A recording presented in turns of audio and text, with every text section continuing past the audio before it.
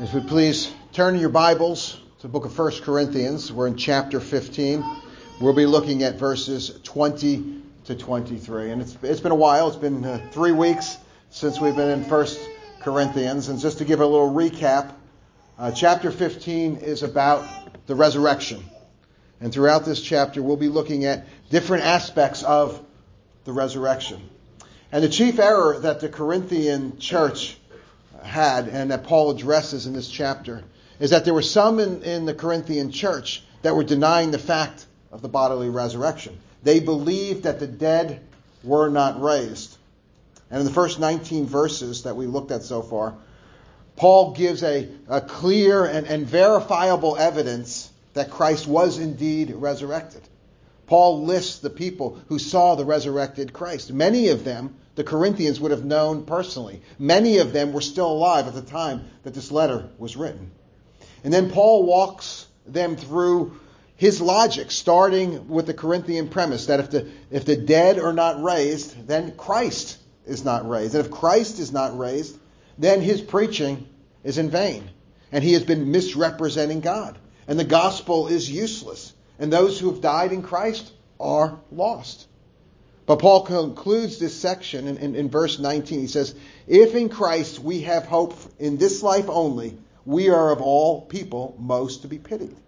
So we now pick up with Paul's emphatic answer to this verse in verse 20. So hear now the word of the Lord. 1 Corinthians 15, verses 20 to 23. But Christ, in fact, has been raised from the dead, the first fruits of those who have fallen asleep. For as by a man came death, by a man has come also the resurrection of the dead.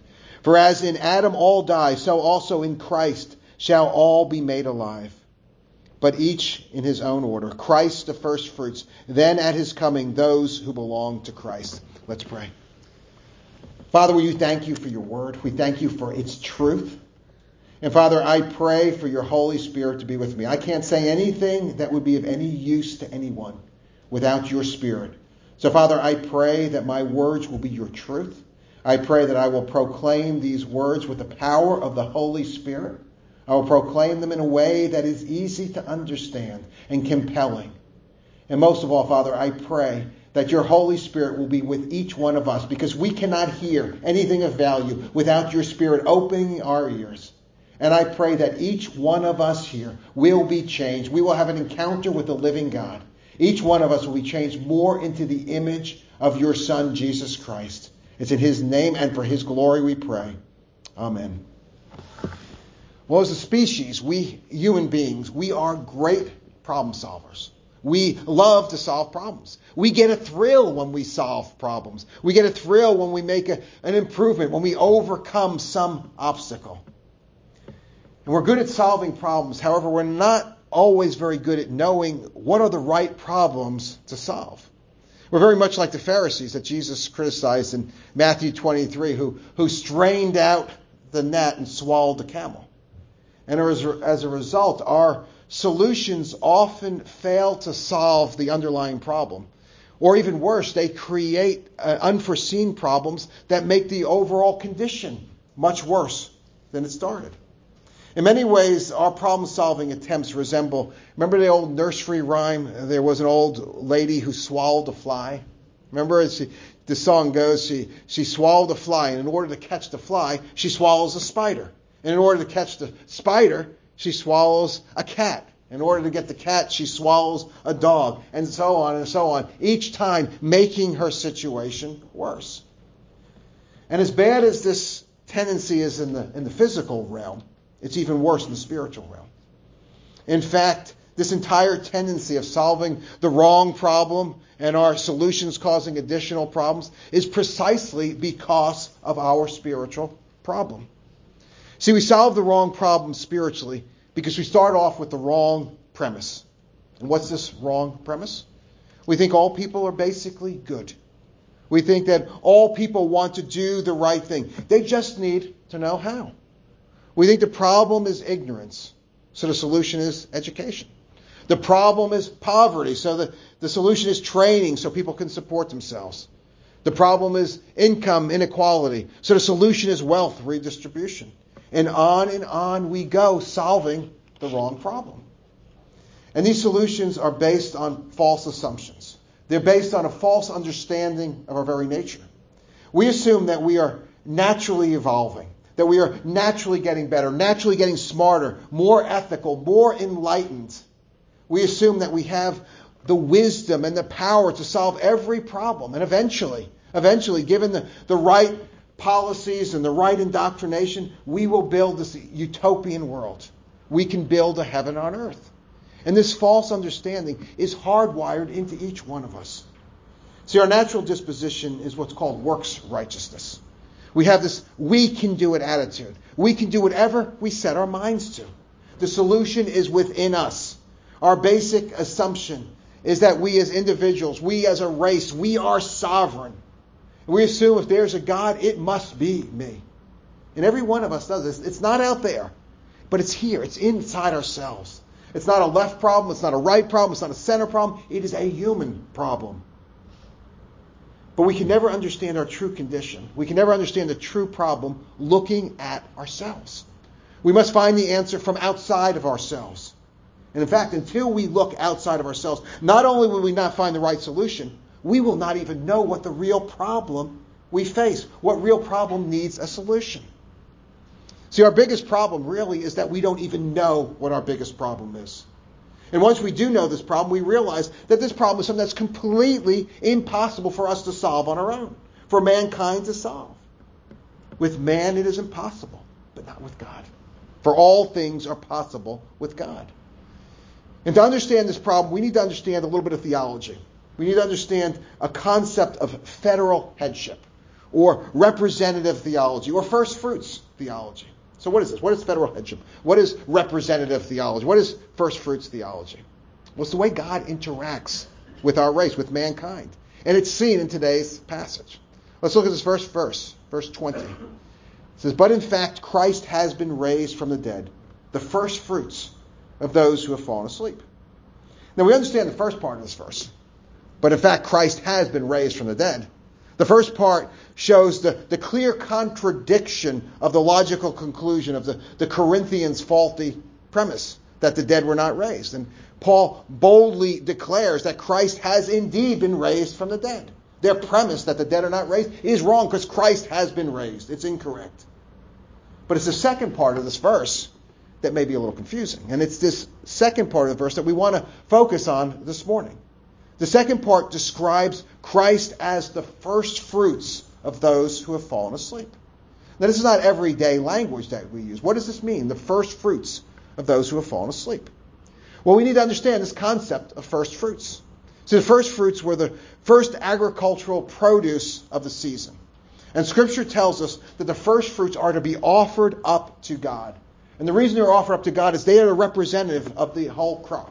They are representative that all of it belongs to God. So we take the first of it as a representative of the whole and we offer it to God as an acknowledgement that everything we have belongs to God. And verse 20 describes Christ as the first fruits of those who have fallen asleep. And we're speaking specifically of those who have fallen asleep in Christ. We see this in verse 18. It says, those who have fallen asleep in Christ. That is Christians. Those who have died. And Christ has been raised from the dead as the first fruits, as the representative for all of those Christians who have died with faith in Christ. And as Christ has been raised, so will all of those who are united to Christ by grace alone, through faith alone, in Christ alone. As Christ belongs to God, so do all those who are united to Christ. We too belong to God. And this representation of Christ for his people, this is key to understanding Paul's argument in the first 19 verses of this chapter. See, after I preached the first sermon on chapter 15, laying out Paul's arguments that if the dead are not raised, then Christ is not raised, and if Christ is not raised, then the gospel is in vain, and if the gospel is in vain, then we are in our sins. See, after I preached, several people actually commented to me, and they said that they didn't see the connection in either my sermon or in Paul's argument between the dead being raised and Christ being raised. See, they saw the reason why Christ had to be raised. That made sense to them. They understood that if Christ was not raised, then the gospel is useless and we're lost. But they didn't see why Christ could not have been the only one raised. They didn't see why Christ's resurrection was connected to the resurrection of the dead in Christ. And this is a good question. And in fairness, I didn't explicitly answer that in the sermon. But I think it's this concept that we see here of first fruits. The concept of first fruits, that's what makes the connection. That's what answers it. And I wasn't thinking of it at the time, but as I'm going through it now, I see this answers the question. See, the first fruits represent the whole. It has the same nature as the whole. If it's different, if it's unique, it cannot be a representative of the whole. See, the first fruit of the harvest was that harvest. If the harvest was wheat, the first fruit could not be grapes. It could not be olives. It could not be avocados. It had to be wheat. The first fruits cannot have a different nature than the rest of the harvest. So another way to state Paul's argument in the last section is if the dead in Christ are not raised, then our representative could not be raised. If we have a different nature than our representative, i.e. he can be raised from the dead, but we cannot, then he cannot be our representative. And if Christ is not our representative, then our preaching is in vain. Then the gospel is useless. Then we are still in our sins. We are still without hope. And the dead in Christ have perished. But again, this beautiful verse, verse 20. But in fact, Christ has been raised from the dead, the first fruits of those who have fallen asleep. And this is why it's essential that we understand that Christ is both truly God and truly man. See, Christ is one person that has two natures. Two natures. He has a divine nature and he has a human nature. And in his divine nature, Christ is in one essence with God the Father and with God the Holy Spirit. And it's in his divine nature that Christ has the capacity to bear the infinite wrath of God toward our sins. But it's in his human nature. In his human nature, Christ is the same as us. He has the same exact nature as every one of us here. He has the same nature, only he is without sin. And it's in his human nature that Christ is our representative. He's a representative of those who are united to him by faith. And Christ is the first fruits of those who are regenerated, who are new creations in Christ. If he is raised as the first fruits, then we who are in Christ, we will also be raised with him. And that's the amazing hope that we have. Everyone that is united to Christ by grace alone, through faith alone, has this hope that we too will be raised. In verse 20, it gives us the good news. It gives us the solution to our problem. But the solution has no meaning if we don't know what the problem it solves. It has no meaning if we do not know what problem it solves. And this is the reason why people can hear the gospel, can hear the most amazing news of the gospel, and not be moved. That's why people can hear John 3:16 that Nathan just read for us.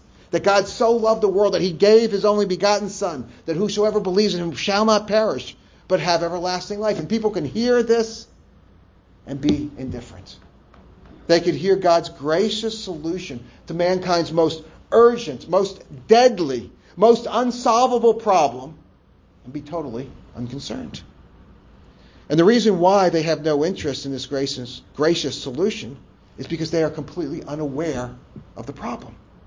It's like in the days of Noah. Noah spent 100 years building the ark, and he was warning his neighbors. He's saying there's a flood coming. God is going to judge you. Repent now. Get right with God. Did the people repent? They didn't see any need. They thought Noah was crazy. They didn't see a problem. They continued their wicked rebellion against God right up until the time that God closed the door on the ark and brought the flood. So what is this problem? What is this problem for which Christ is solution? What is mankind's most pressing problem? What is the problem that makes really completely insignificant every other concern we could have? Climate change, nuclear war, global pandemic, financial crisis, injustice, abortion, crime. Any other concern is completely irrelevant in comparison to this problem. So what is this problem? Well, we see this problem and its solution side by side in verses 21 and 22. Verses 21. For as by a man came death, by a man has come also the resurrection of the dead. Verse 22. For as in Adam all die, so also in Christ shall all be made alive. See, the bad news The bad news is that by one man, by Adam, came death. In Adam, this first man, all of his descendants, all of us have died. Our confession of faith that we had from the Shorter Catechism. If you have your bulletin, take your bulletin out. Let's look at this question 16 that we had. Question 16 said, did all mankind fall in Adam's first transgression?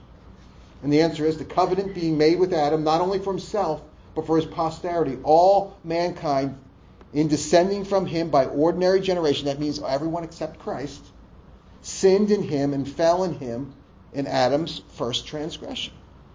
What this is saying is Adam was the first fruit of the human race.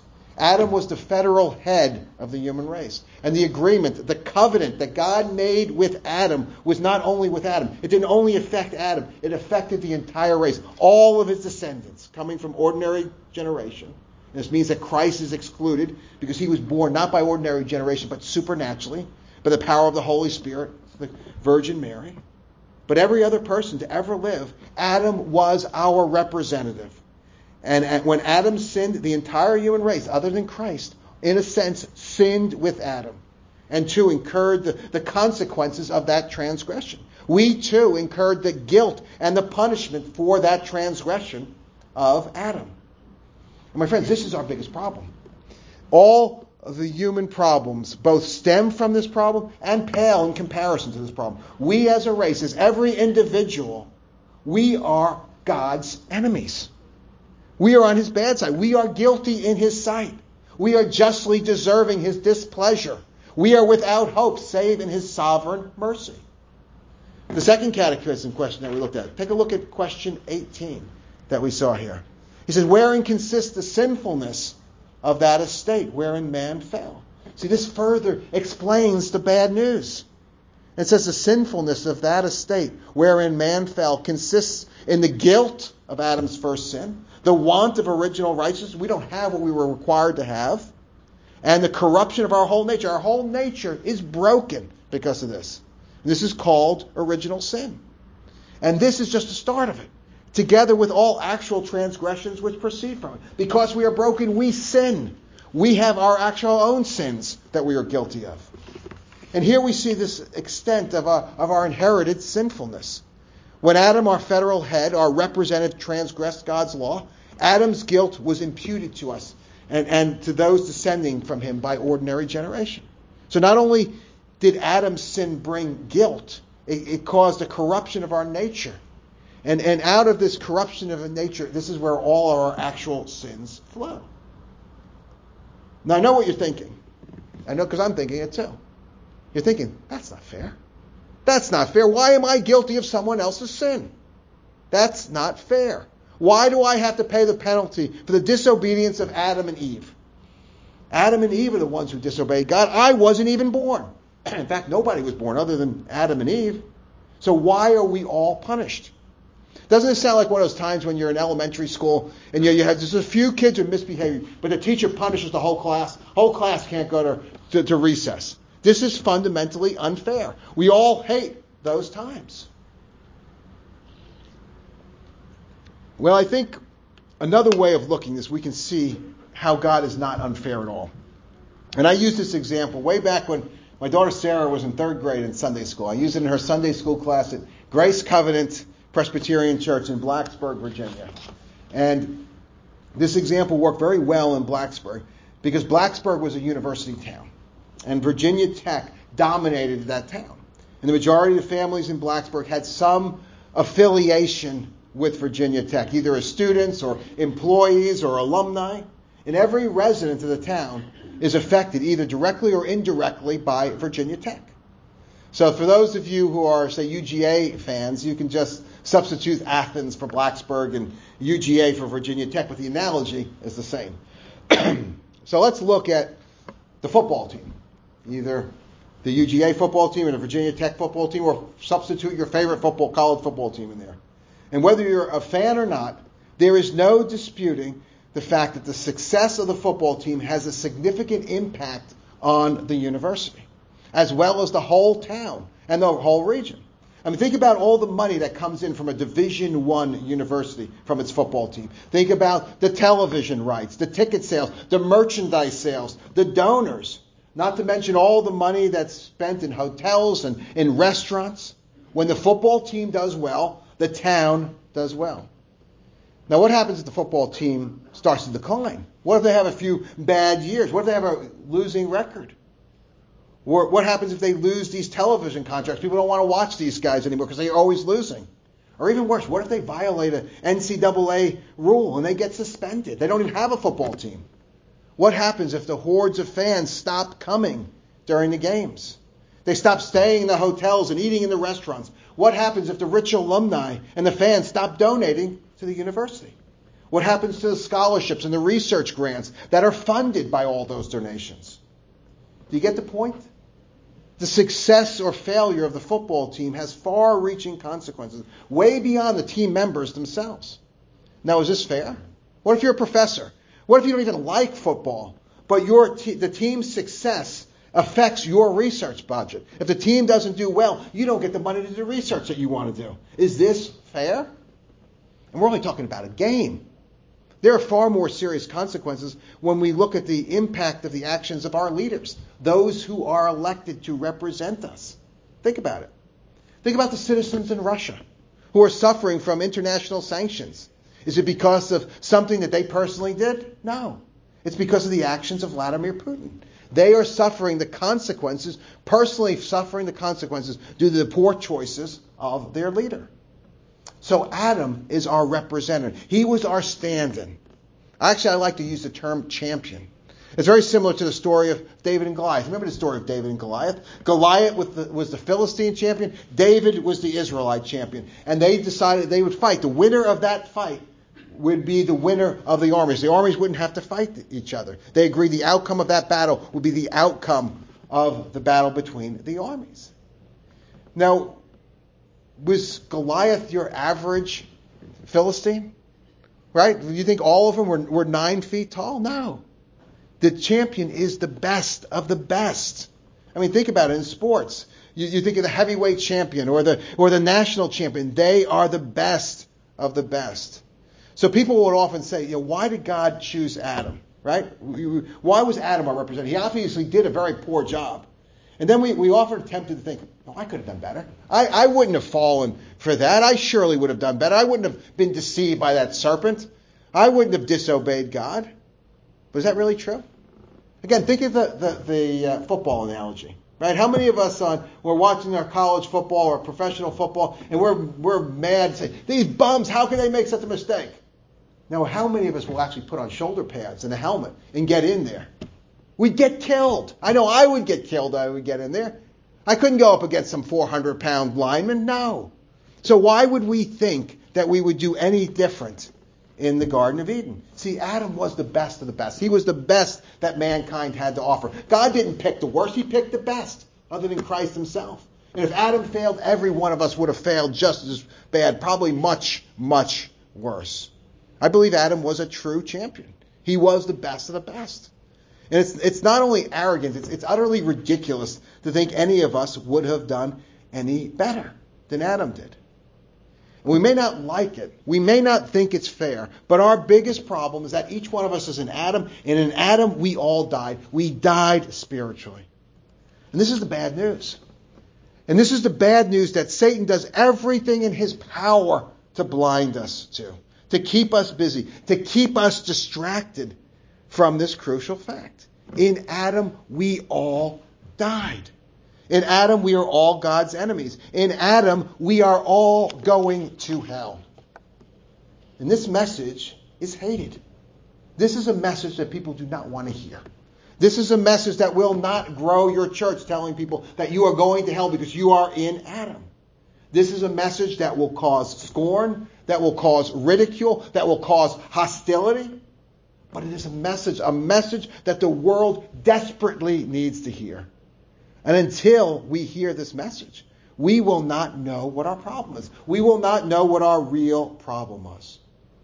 And because, unless we know our problem, unless we know our real problem, we will never seek the solution. We will have no concern for the solution, the only solution, which is Christ, which is the gospel. Unless we know the bad news, we will have no interest whatsoever in the good news. As I often say, we've got to get people lost before you can get them saved. But the problem is people do not want to hear the bad news. People hate the bad news. They hate to hear that they are spiritually dead, that they are in Adam, they are lost. And Satan does everything he can to blind us of this fact. And what this message does is it brings anger. It brings hostility. It brings persecution. If you tell people what the Bible says about their true condition, that they are in Adam, their natural condition, they will hate you. And it doesn't matter how lovingly, how warmly, how winsomely you try to communicate it. If you tell them, it will only produce rage in the unconverted. And I can tell you, I've experienced it personally. No matter how kind you try to do it, it will bring rage. And I know many of you have felt it as well. And the thing is, we don't want to be hated. I don't want to be hated. So what we do is we play down the bad news. We don't warn people of the precarious position that every single one of us is in by the fact of our birth. We stay silent to the bad news. Now, we'll tell people the good news. We don't mind telling people the good news. We tell it all the time. But the good news is irrelevant if you don't know the bad news. So what we do is we tell people how happy Jesus makes us. And that's true. He does. We tell people that Jesus has helped me overcome all my problems in this life. That is true. He's helped me overcome my addictions. He's helped me become a better husband, a better father, a better worker. All of these things are true. We tell people that Jesus fills us with an unimaginable joy, and we want other people to experience this joy, and this is true. But none of this is controversial. None of it. No one will hate you because you tell them how happy Jesus makes you. No one will hate you because you tell them Jesus helps you overcome addictions and have your best life now. No one. No one is martyred because they tell you about how much love you feel, how much joy you feel because of Jesus. But unless you know, unless you personally know, unless you personally feel the bad news, you will feel no personal need for the good news. It will be irrelevant. So you'll tell people the gospel, you share the gospel, and you know what people will say? I've had this happen to me many times. I'm sure each one of you have had it. Maybe many of you have said it. People will say, that's good for you. I'm glad that you like Jesus. I'm glad this Jesus stuff works for you. I am really so happy for you. But I don't really have any need for that. If it makes you happy, that's great. I don't need that. I have yoga. I love nature. I like playing golf. That's how I feel close with God. That's what it's for me. I don't need this Jesus. But if you like it, great. I'm happy for you. And it's frustrating. It is frustrating. But we cannot tell people, we cannot make people believe. In our prayer, we're praying for each one of us has loved ones that just reject the gospel. We cannot change it. We cannot take their head off and rewire their brain to accept the gospel. We cannot do it.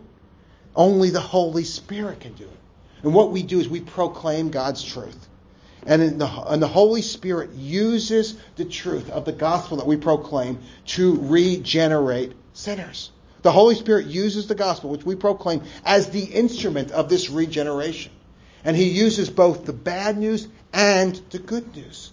So we need to be faithful. We can't change people's minds, but we are faithful in proclaiming the gospel, all of God's word, both the good news and the bad news. The second stanza of John Newton's Amazing Grace says, "'Twas grace that taught my heart to fear, and grace my fears relieved. How precious did that grace appear the hour I first believed."